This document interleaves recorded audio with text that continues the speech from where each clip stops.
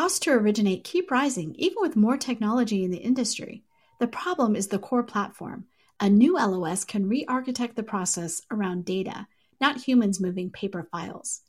Vesta has built this LOS, and you can learn more at Vesta.com. Welcome, everyone. Today on Housing Wire Daily, I'm joined by lead analyst Logan Mohtashami to talk about the Federal Reserve's action to raise rates, as well as how the new home sales report confirmed that housing is now in a recession. Logan, welcome back to the podcast. It is great to be here on Fed Day. On Fed Day, we are recording this on Wednesday because I felt like our readers would want to know, our listeners would want to know, what does Logan Mohtashami think about what happened with Chair Powell and the Fed move? And so let's jump right into that. What is your takeaway from his move? I believe that just watching Chairman Powell and some of the language that he's using, they are mindful of the weakness in economic data so much that they're using the term data dependent. Kind of the first quarter GDP, a lot of the growth slowing down are just inventory channels. So that wasn't a big deal to them. The second quarter, though, they were, or at least he's talked about it a few times, that they've noticed weakness in demand and consumer spending and business investment and in housing, of course, due to higher mortgage rates. So just reading off of him, you can actually understand why the 10-year yield has actually fallen recently, even with a 75 basis rate hike. I mean, just speaking at this very second, it's still 2.75% on the 10-year yield. So we are not even going higher on kind of these days where the Fed is talking. So I think there is a very interesting dynamic shift now with the bond market and with the Federal Reserve, where they're trying to thread a needle. And it's very difficult in some of their toolkit because you can only do so much with limited supply of commodity goods. With housing, it's different. Higher mortgage rates, the Fed reset, as they talked about it, they wanted housing to cool down. They cooled down so much that we raised the fifth recession red flag in June. And production of housing, in a sense, is done. So we're at this point where I think today was the first time that I actually saw like the Fed kind of sort of blink. And I think that's the reason the stock market had gone up right away. And people are just waiting for him to kind of give clues. Now, the counter to this would be, let's say the Russian invasion gets worse. There's a lack of supply for commodities. Commodity prices increase. But again, the Fed could only do so much there. So today was important in that sense that you can understand why the 10-year yield has fallen so much from recent highs, but the 2-year yield is still strong, and the yield curve is inverted, which is of course the third recession red flag. I'm in the full camp that everything is data dependent right now. And of course, we, in a sense, raised the recession red flag. The sixth one will be officially raised next month, but it already happened. So they're kind of trying to make this recession as least painful as possible. And this is why the next few months are going to be really interesting, because as commodity prices have come down recently, they're kind of waffling on, headline inflation, energy, or core inflation, rent inflation. Core inflation, the growth rate has been falling a little bit, but now headlines coming down. So I honestly believe Powell is so scared about mortgage rates falling down again and stocks going up that he's trying to not give a clue about when they believe they'll, or when he will, or the Federal Reserve will pivot on this. But I could just see the trying to manage the statements just around that, because they don't want stocks taking off and mortgage rates to come back down. They believe that will be inflationary, or that will prevent, because the labor market is tight. They watch the big job openings data, where I disagree with the Federal Reserve and most people that the labor participation rates in general are not a good indicator of labor supply. This is why it's been falling since 2000. So I think they're assuming that more people are going to come back to the workforce. Well, if you're assuming that, that means certain people haven't worked for 25 years. And they're not coming back because they never needed to work in the first place. So today was a very interesting Federal Reserve day, but you could kind of make sense that the bond market kind of got a whiff of this early on, and we're at this again tug of war between commodity inflation and a slowing economy. I know that you have been team higher rates, but what are the possibilities for mortgage rates falling, or at least not going any higher, given this latest Fed move? We talked about this a few months ago, saying that kind of that 6.25, that aggressive pricing, right? Mortgage rates took off and bond yields took off after the Russian invasion, and the pricing got very stressed in the sense where it was 6.25 and 6.5. If the market was priced accordingly right now, like it was in 2018, mortgage rates would be 4.5, 4.75 today. We'd be 1% lower. So we've already had a 1% reduction, really, from the peak pricing already. We're at 5.5, I think, today. I cannot be part of like higher rates anymore from the peak level because my recession red flags are up.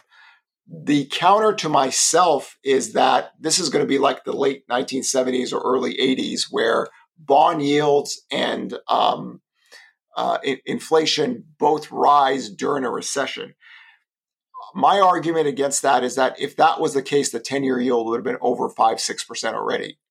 But the bond yields are already coming back down while the Fed is hiking rates. So we have now had 275 basis hikes, and the 10-year yield's at 2.77. So there's this kind of almost like a polar game between when's the recession going to happen, when's the Fed going to blink, how much will they take slower job growth? Because to me, they're hanging everything on jobs being created, and of course, jobs have been created in a noticeable fashion in the first 6 months of the year. So without that, I think a lot of their language would change because they finally admitted, business investment is slowing, consumer spending is slowing, the housing market is slowing. So it's a difficult tug of war right now for them because some of the tools they have really does not impact the supply. And in a sense, higher rates have already stopped the production of future housing, and that in itself reduces supply down the line. So that's the argument or the fight back that I get always. And this goes back to February of 2021. If you want higher rates, that'll stop production. Yes, I know that. My argument is that total inventory data got so low in America that we're getting 15 to 20%. And we see this now, with the Case-Shiller index, even though it lags, we see this with the weekly data. We're still showing double-digit year-over-year price growths with falling sales. That is an inventory issue. And we need inventory just to kind of work itself back. So that's my counter to that argument. But we definitely have seen the end of the housing cycle regarding the new home sales and housing construction marketplace. So we are going to jump into existing home sales, but first I just want to clarify. So when you said you feel like you saw the Fed blink for the first time, what does that mean to you? That means that they are going to be a little bit more mindful on the economic data because they were able to kind of talk really tough with rate hikes as long as consumer spending was good and business investment was good. They'll take the housing reset means that the Federal Reserve we just need housing to slow down really fast. But they're mindful that, hey, consumer spending is falling in the second quarter. Business investment is softening up. The general economy is still afloat, right? It's not, in a sense, recessionary. And we all have this argument about what a recession is. Just keep it very simple. In a job loss recession, jobs are lost, industrial production is down, real sales are down, and real incomes are down. That isn't happening, but you can see that the data is getting weaker. In fact, the leading economic index really peaked 4 months ago. So traditionally speaking, going back to every cycle, going back to the late 1960s, you can see that we're turning down toward a recession. I believe they see it too. They talk about trying to get a soft landing or a hard landing. They want to prevent this. It's just hard for them when headline CPI is 9% because of energy prices, and they always refer to the Russian invasion as being the big push, that second wave of energy prices coming up just because of supply constraints and the kind of the sanctions, and everybody's working around that reality, which can get worse too. The Russian invasion can get worse. There can be more sanctions. China can invade Taiwan. There's all these variables that they really have no tools for. So that must be frustrating for them because traditionally the dollar gets super strong, which it has.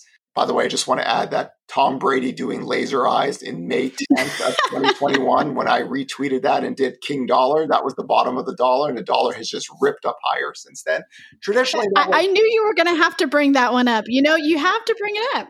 I'm never giving up that screenshot there. But traditionally, dollar gets stronger, world growth slows down, oil prices fall. But here, some of the supply issues are really impacting. But again, at least the Fed, to me, finally admitted that, hey, second quarter, things are slowing down. And our dual mandate is price stability and labor market. So labor markets are still good. So they're still using that. They're still using the job openings data.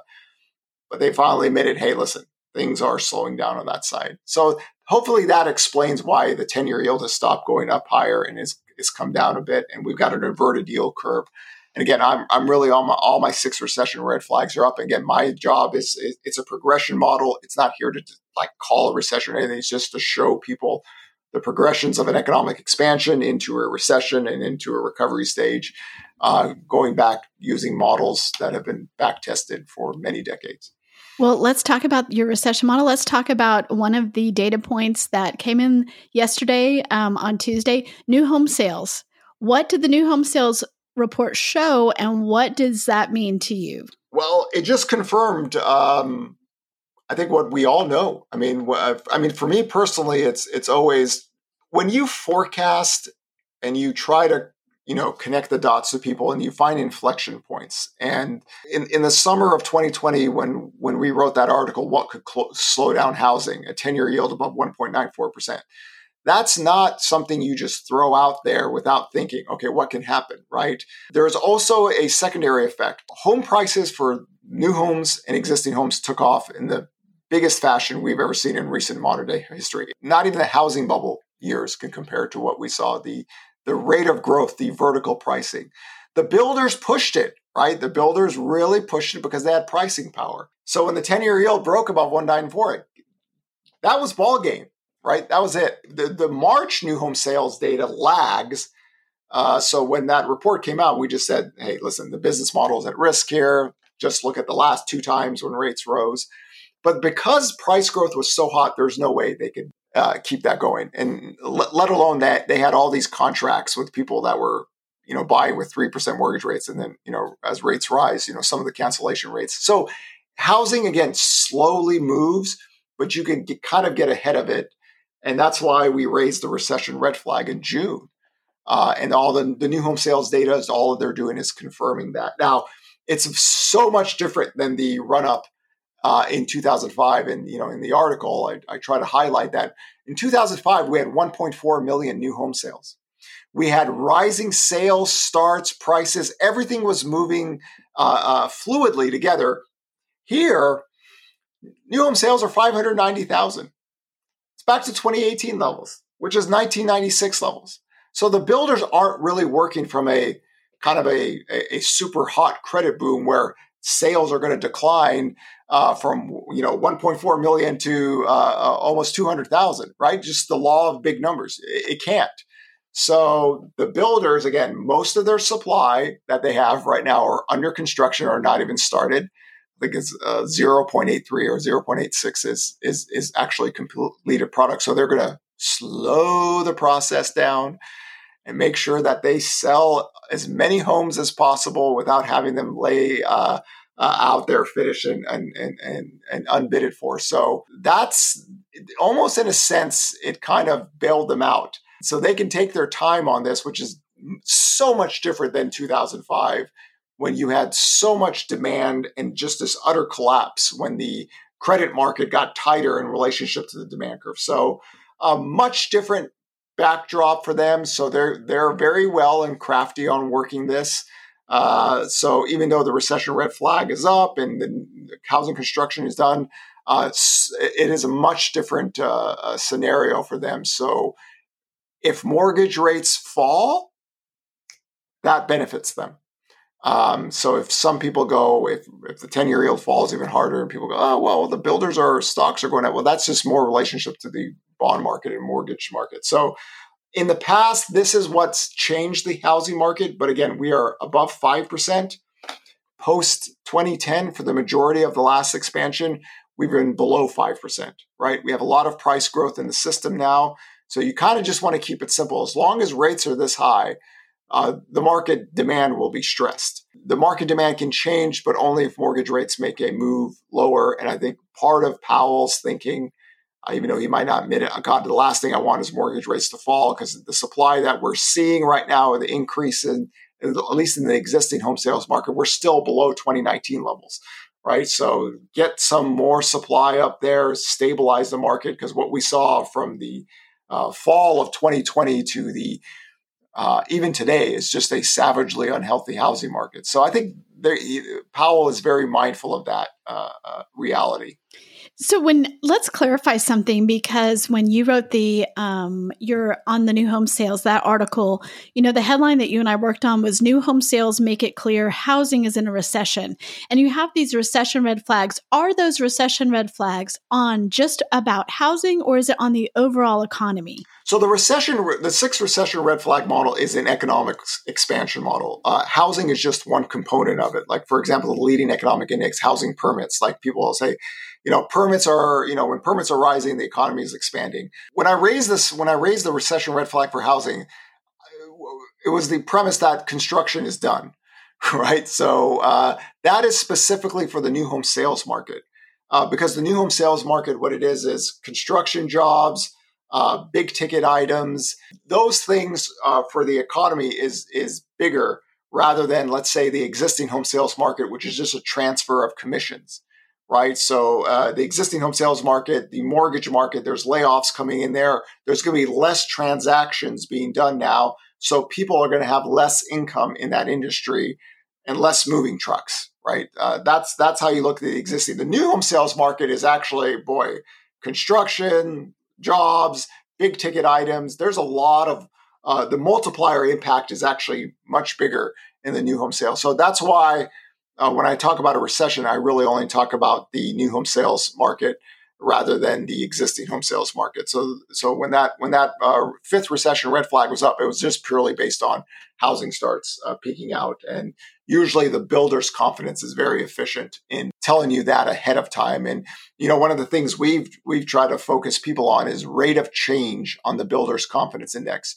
Don't look at the high historical number of the builder's confidence. When it turns, it turns. And why should it turn? Well, if the 10-year yield breaks above 1.94, we have 4% plus mortgage rates. The data should turn just on that. So that data lagged the recession column, kind of 1 month, but we can see it now. Builders' confidence is collapsing, even though it's above what they would consider a positive number of 50. The rate of change is what matters most. On that new home sales, having just bought and moved into a new home, I can attest that you are correct when it's like this whole constellation of things that you have to buy when you move into a new home. We just did the appliances. We ended up splurging on a TV that looks like a picture, the frame TV, so it looks like a piece of art. That was mine. Various things like that. So much there. I can understand why that spurs so much more spending than an existing home that already has at least some of those things. It's really, it's construction labor, everything that goes into building the home. So you need to buy lumber, cement, everything. And then you have the big ticket items, a stove, refrigerator. That's all new. Right. The existing homes, you don't necessarily have to even buy a new refrigerator. You can move your old refrigerator. So it's just it's two different sectors completely, in that you're producing something new, and that production of that new home has all these different things that go into it. So you need cement, you need a worker, you need lumber, you need a person to fix the garage. All those workers, the multiplier impact for a new home sale is higher just because of all the people that go into building that home and then the purchasing of all the stuff for that home, how great the kitchen's going to look, right? All that stuff, the multiplier impact is just higher. So that's why when I talk about the fifth recession red flag, it's specifically just for the new home sales sector and housing starts and construction jobs. Those are the things that I look for. It's not so much of the existing home sales market. That's a different discussion altogether. Last question. When you have your six recession red flags, are they laid out in order? Like, here's the early bellwether, and then the last thing that you're going to see is the sixth recession red flag. Is it the sixth recession red flag because that's the last thing you see, or is just it could go in any order? It's a progression model in the sense where the first red flag is unemployment rate. The unemployment rate for me had to get to 4%. Traditionally, again, that means a more mature economy expansion. Number two, the Federal Reserve starts its rate hike. That took a very long time in the previous expansion, but here it happened much quicker. Number three, the inverted yield curve, which is more bond market related, and being on inverted yield curve watch in Thanksgiving of 2021. Everyone has got their own models for that. I've got my own quirky little model. So I said, okay, we're going to be on inverted yield curve. I think it should happen, in 2022. Again, a progression of a mature economy that's heading toward a recession. If you look back in the last 5 decades, you can see this. Then it's, where's the overinvestment? Where's the booming demand? We see it in durable goods and retail sales. So everyone's adjusting their inventory levels, right? So what's happening is Target and Walmart and Amazon, everybody ordered too much stuff, right? And they have to adjust that. They have too many workers, the Peloton effect. The Peloton is a great example of a company that just, super booming demand was not sustainable. Too much inventory, lay off 20% of the workforce. So that's the retail sales and durable goods. That's recession flag number 4. If you could find it earlier, it could go up earlier than that. So if you're talking about timing of the flags. And then number 5, housing starts. And this is a great topic because before I was, for writing for Housing Wire, I talked about this in 2018. In 2018, so many people were bearish on housing because the new home sales sector actually flagged a recession flag back then. Builders' confidence was down. We had a supply spike. The builder stocks were down 30%. Even for myself, I said, I'm going to put this sector in the penalty box. I'm not going to raise the recession red flag, but I'm going to put it in the penalty box because why? New home sales back then were very low, and so was housing starts. And it was, in 2018 when all the data started breaking, I said, you know what? I believe the 10-year yield is going to come lower next year, and that should fix up this problem. What happened was the 10-year yield went lower in 2019.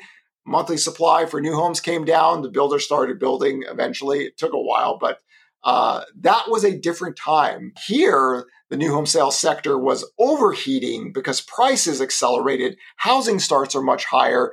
All these homes were like in spec or haven't been built yet. So it's a much different backdrop than 2018. Because I think some of the people that followed my work remember in 2018, I said, penalty box, not a red flag, just because 2020 to 2024 is coming.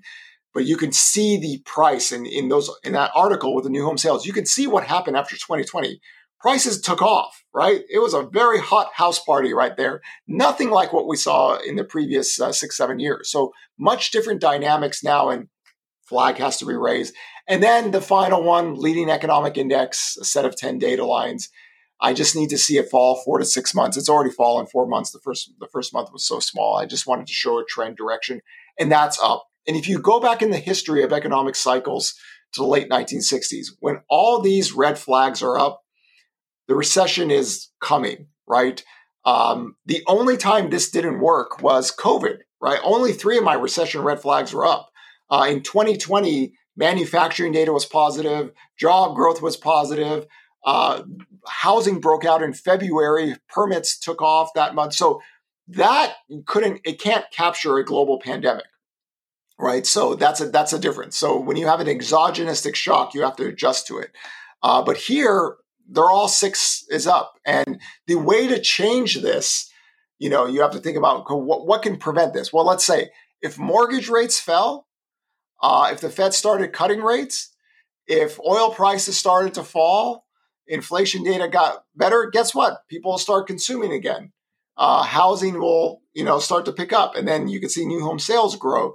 but we're not there, right? So we only adjust to the data that we have currently, and the sixth recession red flag is up. And I always encourage people, I'm not here to like scream or argue about a recession. I think it's a waste of time, but the progression model is just to show you a historical reality of what traditionally happens in an economic expansion into a recession and then the recovery after that. So they're all up in a sense. And I'll go into that a little bit more when I officially raise the sixth recession red flag. But again, we are dealing with such a crazy world economic story with everything that's around us that we have to realize that high velocity data can move really crazy.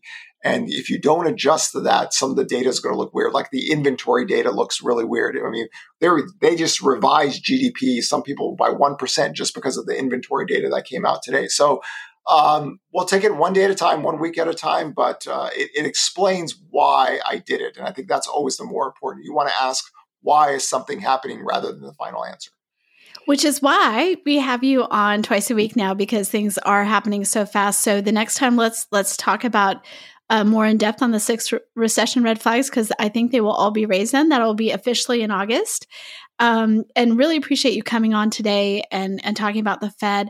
Also, at some point, we're going to have to do this where we do a video too, because I feel like our listeners, while they get so much out of your voice, what they miss is all the hand gestures that go along with this explanation. There are so many hand things going on. We had to even tell you, stop clapping. Don't clap in a podcast. So it's very funny. In the previous life, in the last century, I was a high school basketball coach. So as you can imagine, I never sat down as a coach, and I'm just running back and forth. And, so this is basically me as being a coach talking about economics. So yeah, lots of movement and hand gestures. Anyway, Logan, thank you so much. We will talk again in a few days, but thank you so much for being on. Pleasure to be here, Sarah.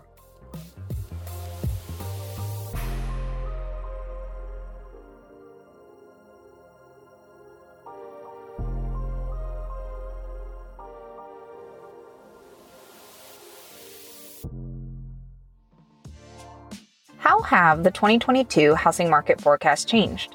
Or how is the industry navigating the shift to a purchase-driven market? HousingWire's premium content program, HW Plus, answers questions like these and offers a variety of member-exclusive benefits that are tailored to what you need to stay competitive and agile in today's fast-paced market. Go to housingwire.com/membership to join today.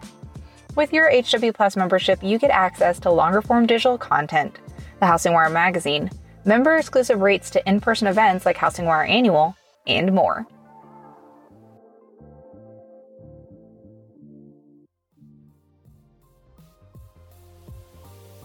Thanks for listening to HousingWire Daily. If you haven't already, we'd love for you to take a minute to rate the show and leave a comment. And make sure to tune in tomorrow for more news and insight.